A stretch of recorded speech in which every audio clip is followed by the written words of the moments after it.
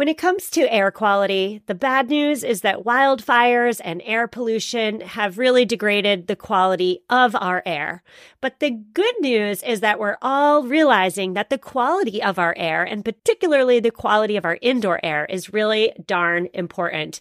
I'm so excited to tell you about Puro Air because in 30 minutes, this device will remove allergens, dust, smoke, and gases from your room. It uses a stronger type of filter called a HEPA 14, and it filters pollutants at a microscopic level. I keep my Puro Air running upstairs where the bedrooms are all night. I love that it's quiet.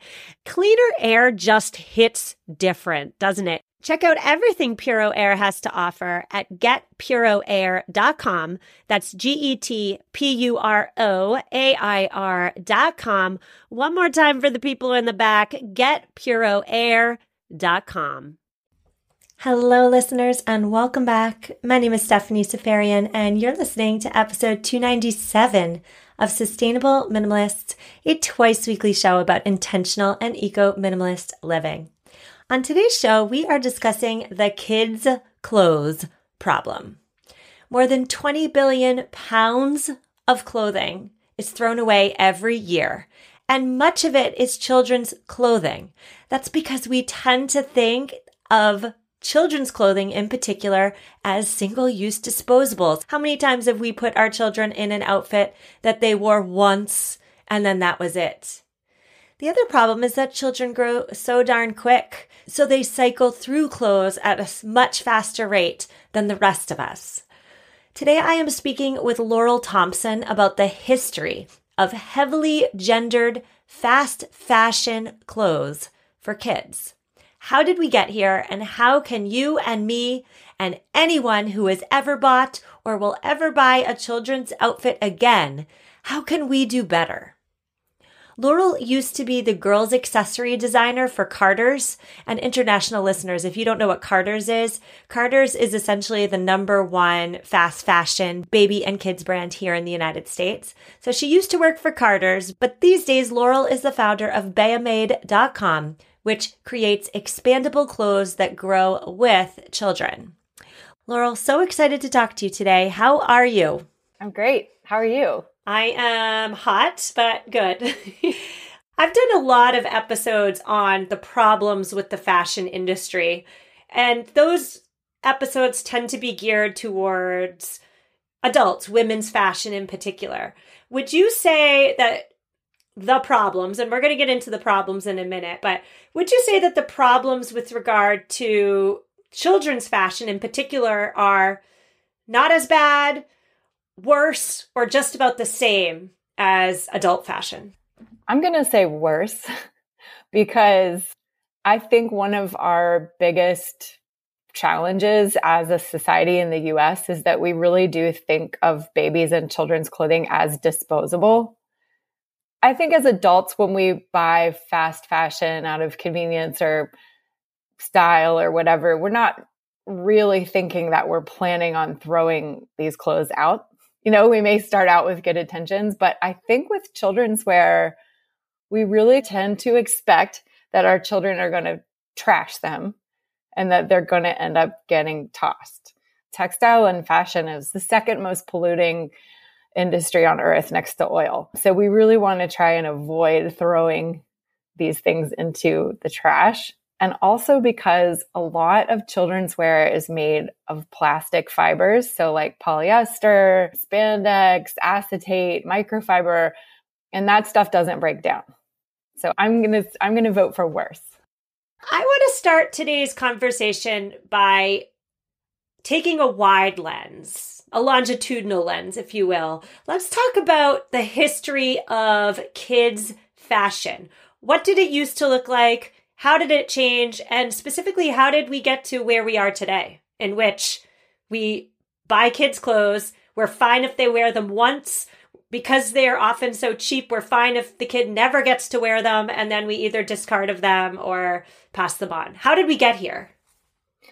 If you're lucky enough, like I am, to have photos of your grandparents as children, you will notice that they are wearing white and they're all wearing dresses. So as recently in history as our grandparents' generation, I'm an old mom. So my grandfather was born in the early 1900s, but I have great pictures of him and his brother and sister, and they're all wearing white dresses. And my grandfather was the oldest, and he was about 6 years old wearing a white dress.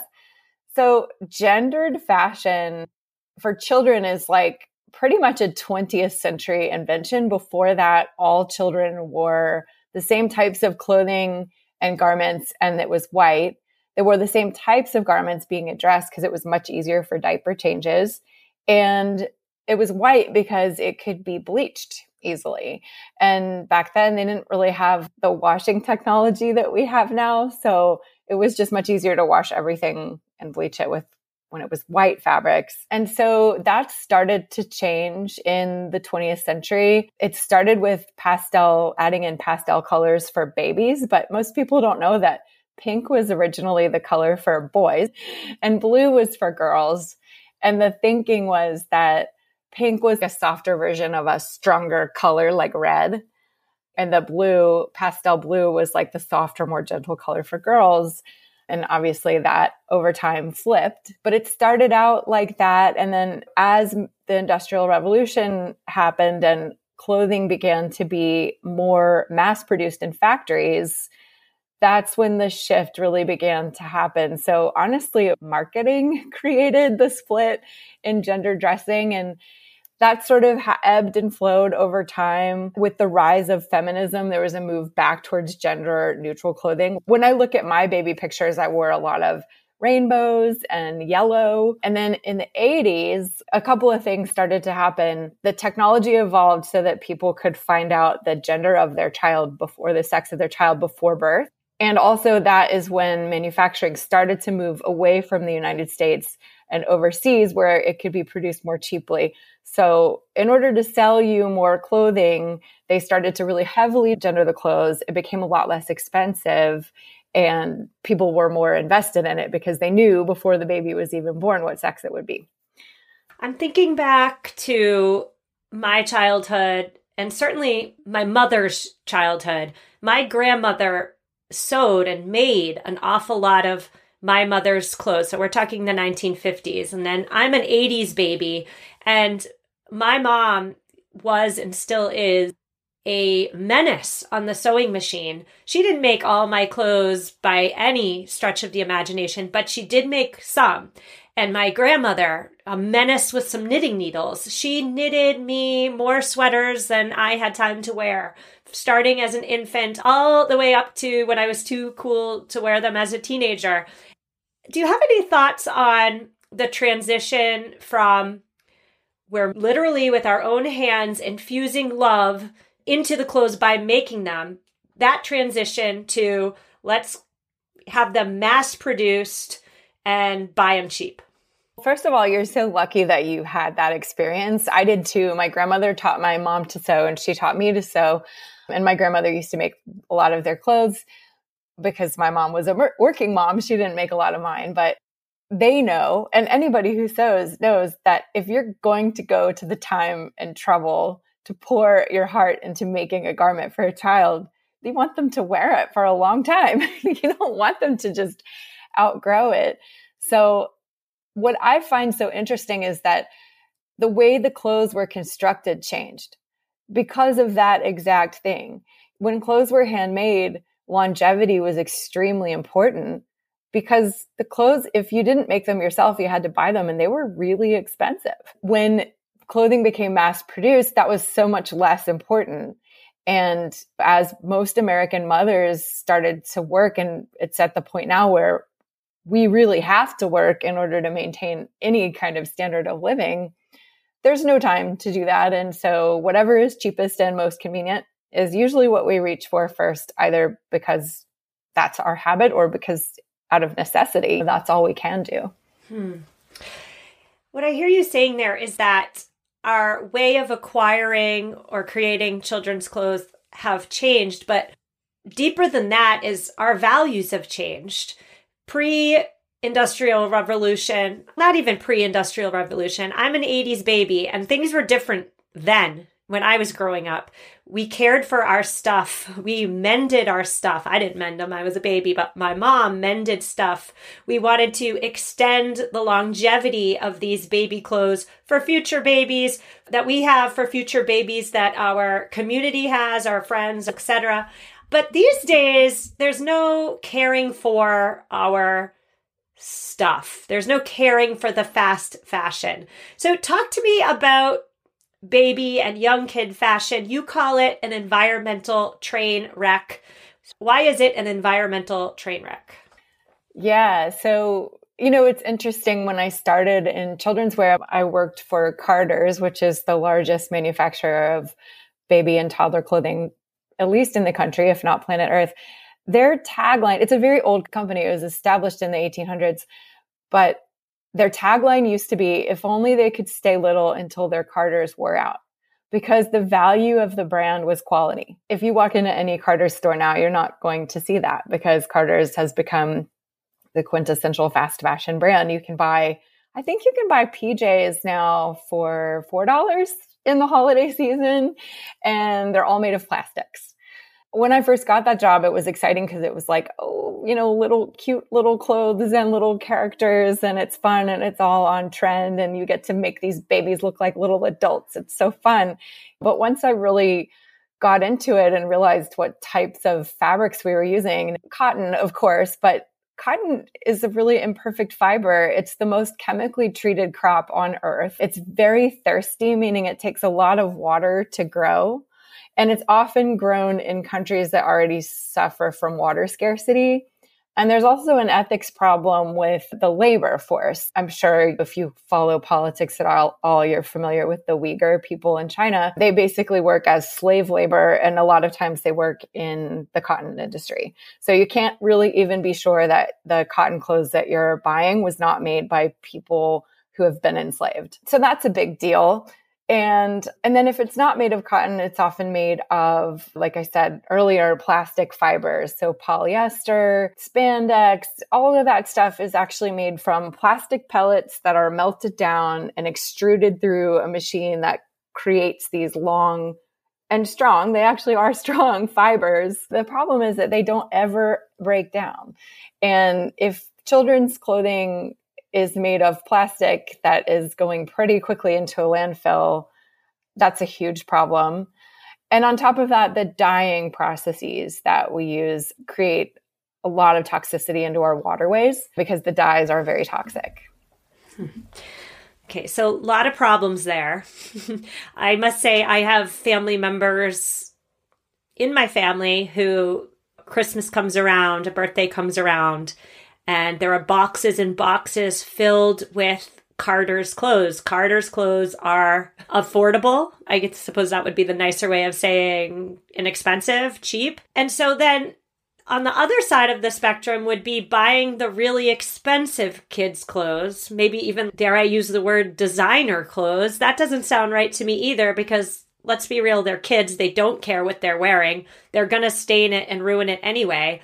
So the best way, in your opinion, I think I know the answer, but what's the best way to clothe your child? Yeah, I think designers are really not that much better, to be honest. The designer clothing is also made in overseas factories. I don't think most of them are particularly conscious of the materials or processes that they use. These days, it's hard to even tell what you can trust because it just seems like every single thing is totally greenwashed, and organic fabric just doesn't mean much anymore. The number one most sustainable thing that you can do is buy secondhand. So if you live in a city, find your reliable secondhand shop that you can always go to get what you need. And I think it's also important to put the responsibility back in the hands of the consumer, because in terms of organic and sustainable fashion, we're putting all of our eggs in the fabrication basket. We're expecting that the fabric is organically grown or sustainably created, but we're not thinking much about the way that we're going to use it. So as far as I'm concerned, an organic t-shirt or a regular t-shirt, if you're only going to wear it once or twice for 3 months and then pass it on, the difference is negligible.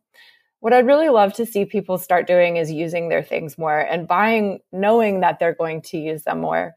So yeah, go to the secondhand shop, but also look for the natural fibers. Look at the seams and see how they're constructed. Don't let cost be your number one driver of your purchase.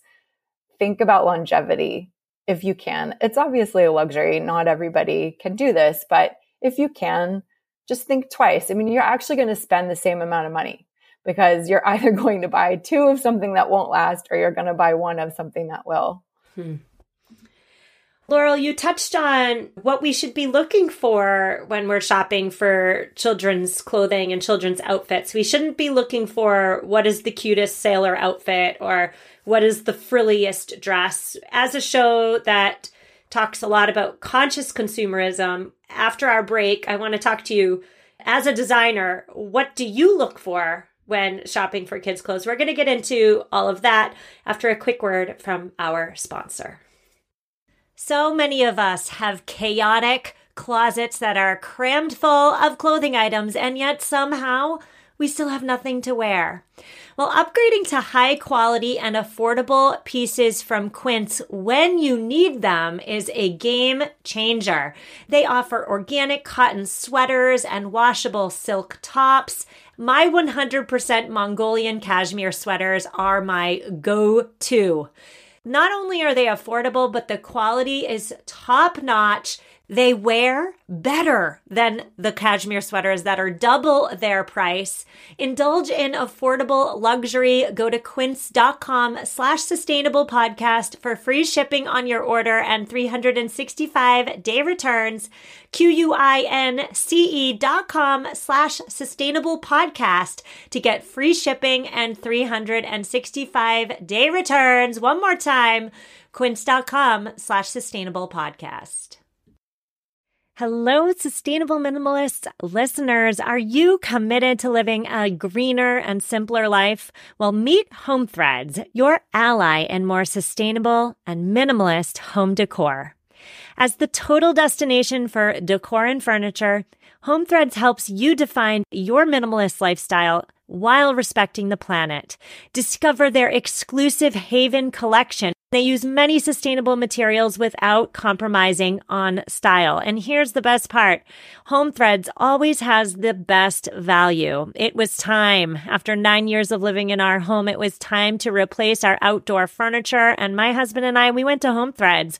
We have a Home Threads patio umbrella and a new bench. And oh my goodness, we are so in love. Create a home that reflects your commitment to the environment. Visit homethreads.com/sustainable and get a code for 15% off your first order. Homethreads.com/sustainable. Love where you live. And we are back with Laurel Thompson. She is the founder of BeaMade.com. Laurel, before the break, you had alluded to looking at quality when shopping for kids' clothes. What does that mean? What should parents, what should grandparents, what should anybody who ever in the future is ever going to buy a children's outfit, what should they be looking for beyond the frills, beyond the adorableness of the thing in question? I'm glad you mentioned grandparents because I think they can sometimes be the worst offenders about this, partly just from lack of knowledge on the topic, but also because I think they're just helpless against especially the seasonal things. So the little Halloween shirts that have a jack-o'-lantern or a witch on them, the Christmas jammies, the things that you can literally only wear like 1 or 2 times. And then what are you going to do with it? No one else can wear it for the rest of the year either. It can only be worn once a year. So I would say, first of all, just avoid the seasonal things that can't actually be worn more than 1 or 2 times before they are outgrown. And then especially for babies, when you're not necessarily sure what your family planning looks like, try to opt for things that are more unisex. Because if you are going to have another child, obviously you do not know what sex they're going to be.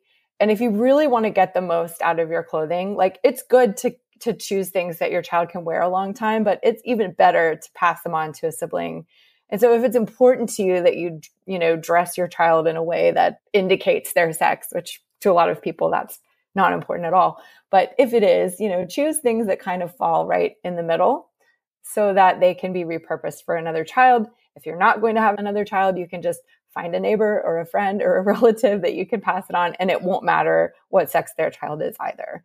So that's a big one. And then, fabrication, like I said, plastic fibers are actually pretty darn strong. So buying secondhand polyester, I would say, is not the biggest sin on earth.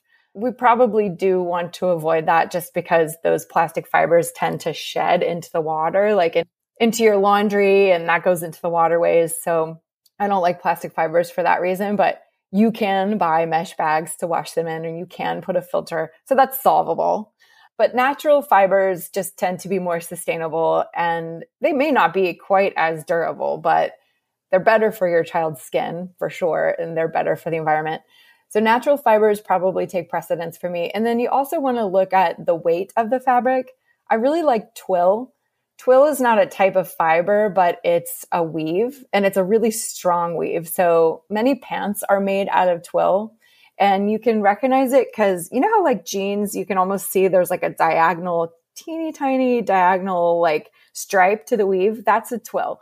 So twills are really, really durable. So if you can find things like that are made of twill, that's great. I love linen in the warmer months because it's 30% stronger than cotton. It's extremely sustainable because it actually doesn't really require much. It doesn't require any pesticide, and it survives on rainwater. So it's just a great sustainable fabric, and it's extremely durable. Most people get a little confused about how to care for it. You actually don't have to do anything special except just don't put it in the dryer because it'll shrink. So you can wash it with the rest of your stuff and then just hang it up. And because it's so lightweight, it dries really quickly. So I love linen. And then actually take the time to inspect the inside of the garment. You can see if there are any like buttons hanging loose. You can see if threads are loose or coming apart. And that's going to make a big difference because a lot of fast fashion is falling apart at the store, So take a look at the inside and just make sure that it looks like it's well constructed and isn't already coming apart. That may seem like a no-brainer, but I don't think most people do look inside. You just grab it off the rack and you're ready to go. And you find out later when it's too late. Especially because unless you have an older child, they're not going to be trying the item on in the store. That's when I think the falling apart becomes evident, right? When you're stretching it, pulling on the zipper, buttoning it up. That's when the snags, so to speak, in the design or in the manufacturing really become evident. With baby and young kids' clothes, you're just buying by size, you're buying by cuteness, and you're buying by price. But what I hear you saying is, let's go a little bit deeper. Let's be a little bit more intentional or conscious in our clothes consumption. I want to talk to you really quickly again about grandparents or aunts and uncles. You mentioned that they are perhaps the worst offenders. Do you have any tips for gently, nicely, respectfully helping grandparents and other relatives step away from the cheap children's fast fashion? Like, how do you convey a different way to them? I'm going to be honest, I haven't figured it out myself because I like to joke that my mother is completely helpless against the sale rack at Costco, and she still to this day will bring home ridiculous outfits for my daughter. And every time I'm like, this is probably made by enslaved people. I am a literal eco children's wear designer. Like, I cannot believe that you did this. And much of the time I make her take it back. So I haven't figured that out for myself. I think everybody has a different relationship with their parents. This can be a touchy subject because they really are just trying to help. But just try to be honest with them and tell them what you're trying to do and tell them why. I mean, honestly, you kind of hate to talk about the climate crisis, which I actually call a mass extinction because that's what it really is. It's hard to talk about that next to baby clothes, which should be a very happy subject. But this is the number one most challenging problem our children's generation will face. Like, literally nothing could be more important for their health and their safety than taking care of the planet. And considering how bad fast fashion is for the environment, It's like the easiest thing you can do and just avoid that stuff. So if they want to be involved, tell them the brands that you do like and say, what would be really meaningful to me is a gift card from this place. I don't know that that's going to be effective, but give them options. That's how you deal with your toddlers. Give them choices. Give your parents choices too. I like it.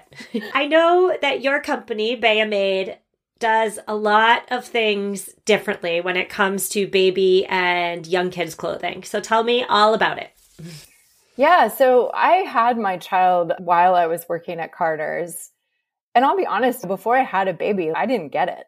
I didn't understand the problem. I didn't really realize how quickly children would grow out of their clothes. And then I had a baby and I was like, whoa, I'm just sitting here making really cute trash. This is going to go straight to a landfill and there's nothing I can do about it. And that is not my life's purpose. When she was about a year old, I started because I sew and I like to do that, I started researching more traditional patterns. And I found a really cool romper pattern from the 1920s.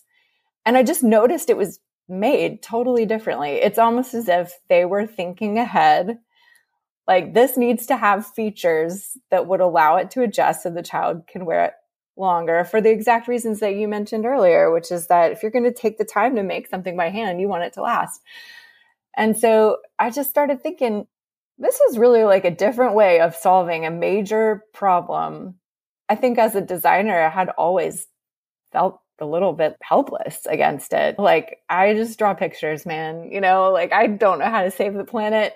This was a way that I could make a difference. And so I decided to take that concept and I did a lot of testing and research and I created a very minimal, simple line of clothing that had the features that those clothes had that would allow them to adjust over time. And they're not rocket science. It's the straps are a little longer, but they have multiple rows of snaps, or the crotch extension comes out longer and it has an extra set of snaps. So you can make that part smaller. The tops are made without restrictive shoulder seams so that as the child's shoulders get broader, they're not restricted. Just little things like that. And I chose really super durable fabrics so that they would hold up to a lot of wear and tear. It's all gender neutral. I really just tried to go down the list of how can we do this better? How can we make better baby toddler clothes? I'm looking at your website right now and your clothes that you've designed have a real timeless quality to them. There's no sequins. There's no ridiculous phrases that make no sense. There's no bright, crazy colors. There's no trendiness to them. Laurel, I want to thank you so much for coming on the show, giving us a history of kids fashion. It was an enlightening conversation. I wish you so much success. Thank you so much. Thanks for having me. This was a treat. Listeners, that's a wrap. Show notes are at mamaminimalist.com/297. I'll be back on Thursday where we are discussing natural gas, gas stoves, and everything in between. Oh my, stay tuned for that. I'll see you Thursday and take care.